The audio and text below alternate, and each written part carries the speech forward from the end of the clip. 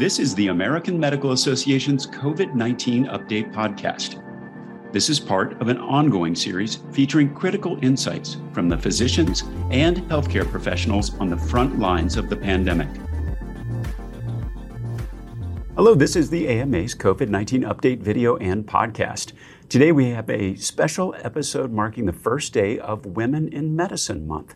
And I'm joined by a remarkable physician leader who's also working to break the cycle of gender-based violence against women and really embodies this year's theme, Leading with Purpose. I'd like to welcome Dr. Anita Rave, a family physician and CEO and co-founder of the Purple Health Foundation in New York. Dr. Rave is also the immediate past chair of the AMA's Women's Physician Section. I'm Todd Unger, AMA's Chief Experience Officer in Chicago. Dr. Rave, it's a pleasure to have you back. Oh, it's a pleasure to be here again, Todd. Thank you. When we last spoke, believe it or not, more than 2 years ago, about the unique challenges that women physicians faced during the pandemic. Since then, multiple congratulations are in order. Purple Health recently celebrated its 7-year anniversary, which is great. And you're also one of this year's AMA Inspiration Award honorees, and it's an award that acknowledges physicians who have offered their time and support to fellow physicians, residents, and students. Congratulations.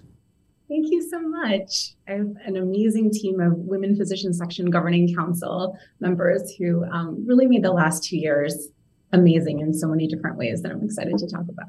And that's a tough challenge because these were quite a couple of years we've been through. So you're undoubtedly an inspiration to other physicians, but today I want to talk to you about how you support your patients, most of whom are dealing with very unique and devastating challenges. And you've made it your mission to design care to treat a patient population that was slipping through the cracks of our current health system. Let's start by talking about how you first came to discover that these individuals' needs weren't being met.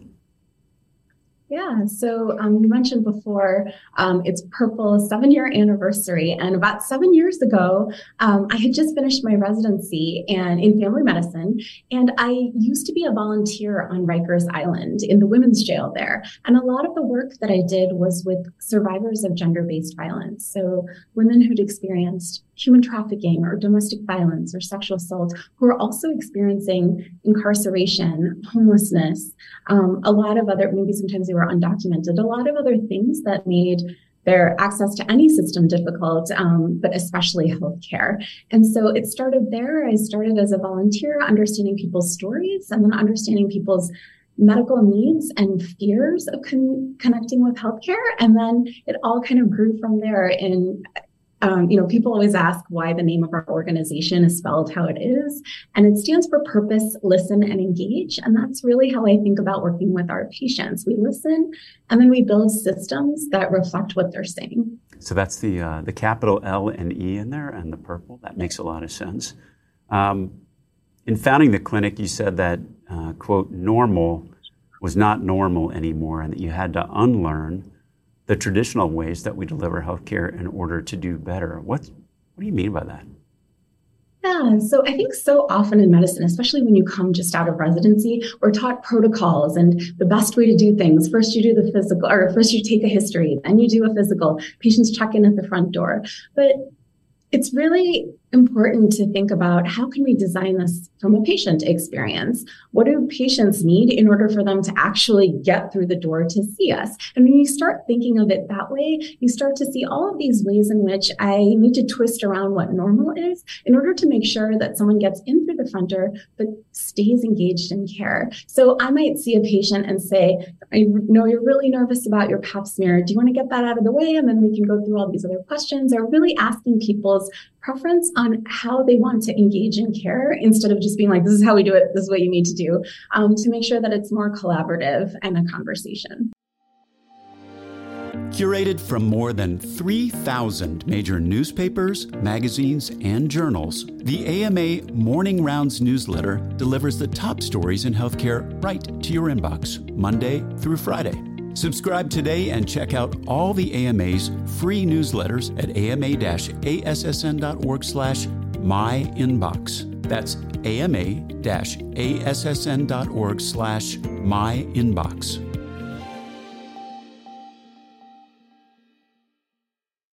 Well, one of the ways that you've also kind of changed it up here is in your communication with patients. And something very interesting about how you communicate is with stick figures and cartoons. Why that? How does that work? Yeah, so when I first started doing this work, I was so nervous all the time because I was like, oh my God, I'm hearing situations that I didn't learn in medical school or residency. Someone is telling me they haven't eaten in 3 days, and I'm asking about the last time they ate to make sure they're fasting for their blood test. When people answer questions that I don't expect answers to, I don't know what to do. And I used to scramble to look up evidence-based guidelines. And then you start to realize that you might be in a place in healthcare where you're the one that's helping to build the evidence. And so I just started making these drawings, these stick figures of these experiences that I was having where I didn't know how to communicate or how to share what was happening. Is this normal? Is this not? And so I would just draw them on Post-it notes and share them with my colleagues, share them with other people. And people would see those scenarios and be like, oh, that happens to me in clinic, or like, oh my God, I didn't know that was happening to patients. So it became this really accessible way to be able to talk about tough things that we were seeing. And then I use them with patients too, because I think sometimes when we talk, like, speaking is just one form of communication, but sometimes patients draw their pain, they're drawing what they're experiencing, and it helps me understand and deliver care in a different way because of what they're telling me. What do you mean when you say they draw their pain? What does that mean? So sometimes, as we just said, sometimes patients have different experiences with trauma or violence. And so if they come in with this like cut or rash that I don't quite understand and say, how did this happen? And people sometimes avert their eyes, but you can give them a pen and say, do you want to draw what happened? And sometimes people will give you information in that way. So sometimes they may draw the way that they were hurt or how they're feeling or where their headache is so big that the head is large and the rest of the stick figure is small. And then it helps you understand like, oh, that's what they're worried about. That's what they're trying to say. And it connects dots in a way that we don't always have words for. It's so interesting. And lessons like that and many others that you've learned from this clinic and from your patients, you founded Purple Health Foundation. Why is it important to include that patient voice?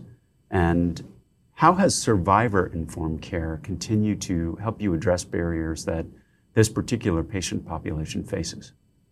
Yes. Thank you so much for the question. And thank you for saying survivor-informed care, because that should just be a normal part of our lexicon moving forward. So I ran this Purple Clinic pilot for 4 years inside of a federally qualified health center. And I was connecting with, like I said, survivors of different forms of trauma who just hadn't been getting healthcare before. And then we started growing a huge wait list. I think I saw maybe 200 patients. There was maybe 700 referrals over 4 years. And I started to realize two key things. One thing is, just like the VA systems or veterans, a lot of our patients had profound PTSD, but couldn't access the kind of mental health care that they needed. And also, a lot of patients couldn't afford care, even if they had insurance. They couldn't pay $1.99 copay. So sometimes they would end up back in an abusive relationship in order to get money in order to pay their medical bill, which didn't really make sense. So we took a step back and decided, hey, how can we build a healthcare system that is truly trauma-informed and responsive to what people say? So at that time, one of my patients, she was one of my first patients in the clinic, but she got her documentation status, she got her work permit, and her very first job in the United States was with Purple. And so we decided in 2019, we were going to build a healthcare system that was going to respond to these needs. And so that's how we grew the Purple Health Foundation. And at the same time, this was in the middle of the pandemic, I opened a private practice called Purple Family Health. And the foundation fully funds Purple Family Health so that we do free care for survivors, including providing survivor-informed care navigation. So Keisha, my former patient, is also one of my colleagues now, and she helps patients go to their appointments, schedule visits with them. We have a therapist, Jessica is my co-founder, and we all work together. I do primary care. So we're really looking at patients kind of beyond that first visit, but for the rest of their lives. We want people to thrive, and we think the system is the way to do it. It's such a great story, and the foundation of your practice there. And I think it really gets to something you said, which is that many of your patients are invisible in our current data, and you see a lot of things in your particular practice. As we look to create better care in the future, how do we really look at who's missing and better capture these patients who don't always have a voice? So that's been one of the most exciting parts about building a practice from scratch, because you make all the decisions and then you can be very thoughtful about whose voices you're lifting up and how you're building a system that's going to make sure people aren't invisibilized. So I chose an electronic medical record, but we get to decide, are we going to also track how often a patient needs transportation assistance or food assistance at the time of their visit? How did we manage that? I mean, so often when I read a study, I think about, okay, they said this is based on payer data or insurance claims. What if your patient doesn't have insurance? Were they captured in this data? What about the people who don't have a voice because of the ways in which we kind of filter down studies and evidence-based care? So we're trying to build a response to that by thinking of all of these other ways that healthcare and medicine connect with other important aspects of our patients' lives and capturing it either the EMR or other forms in how we design delivery of care. Well, we talked earlier in this about Women in Medicine Month and the theme this year, leading with purpose. And you've obviously found your purpose. What's your advice to students and physicians who are just beginning to look for theirs? I think being kind to yourself and knowing that it's a journey, and knowing that you sometimes are the ones who kind of can limit your imagination and how you view yourself. You have to find a community that can see that same vision that you do and help support you in getting there. I'm only here because there are a lot of women, especially women of AMA, who have really stepped up to help me realize what we think can be possible. And so I think surrounding yourself with people who believe in you, and then really trying and knowing that there's a safety net to support you and your vision, is just so important moving forward. Well, your story is really incredible and such a demonstration of what you constantly see, I think, as a calling among physicians from the start that you had at Rikers all the way through the establishment of the Purple Health Foundation. If people want to learn more about Purple Health Foundation and support your work, where would they go? They can come to our website, purplehealthfoundation.org. And there's so many different ways to support, from your advice, from ways in which, again, you think about sending patients to us. And we also do trainings. So we have a way in which we're learning directly from our patients and then sharing them with other healthcare providers and physician leaders so that they can do an excellent job being able to care for patients no matter what kind of practice they're in. So that's how we're going to change the system. Dr. Ravi, thank you so much for being here today and for all the work that you're doing to break the cycle of gender-based violence. We'll be back soon with another COVID update episode, and you can find all our videos and podcasts at ama-assn.org/podcast. Thanks for joining us today, and please take care. Subscribe to other great AMA podcasts available wherever you listen to yours, or visit ama-assn.org/podcasts. Thank you for listening.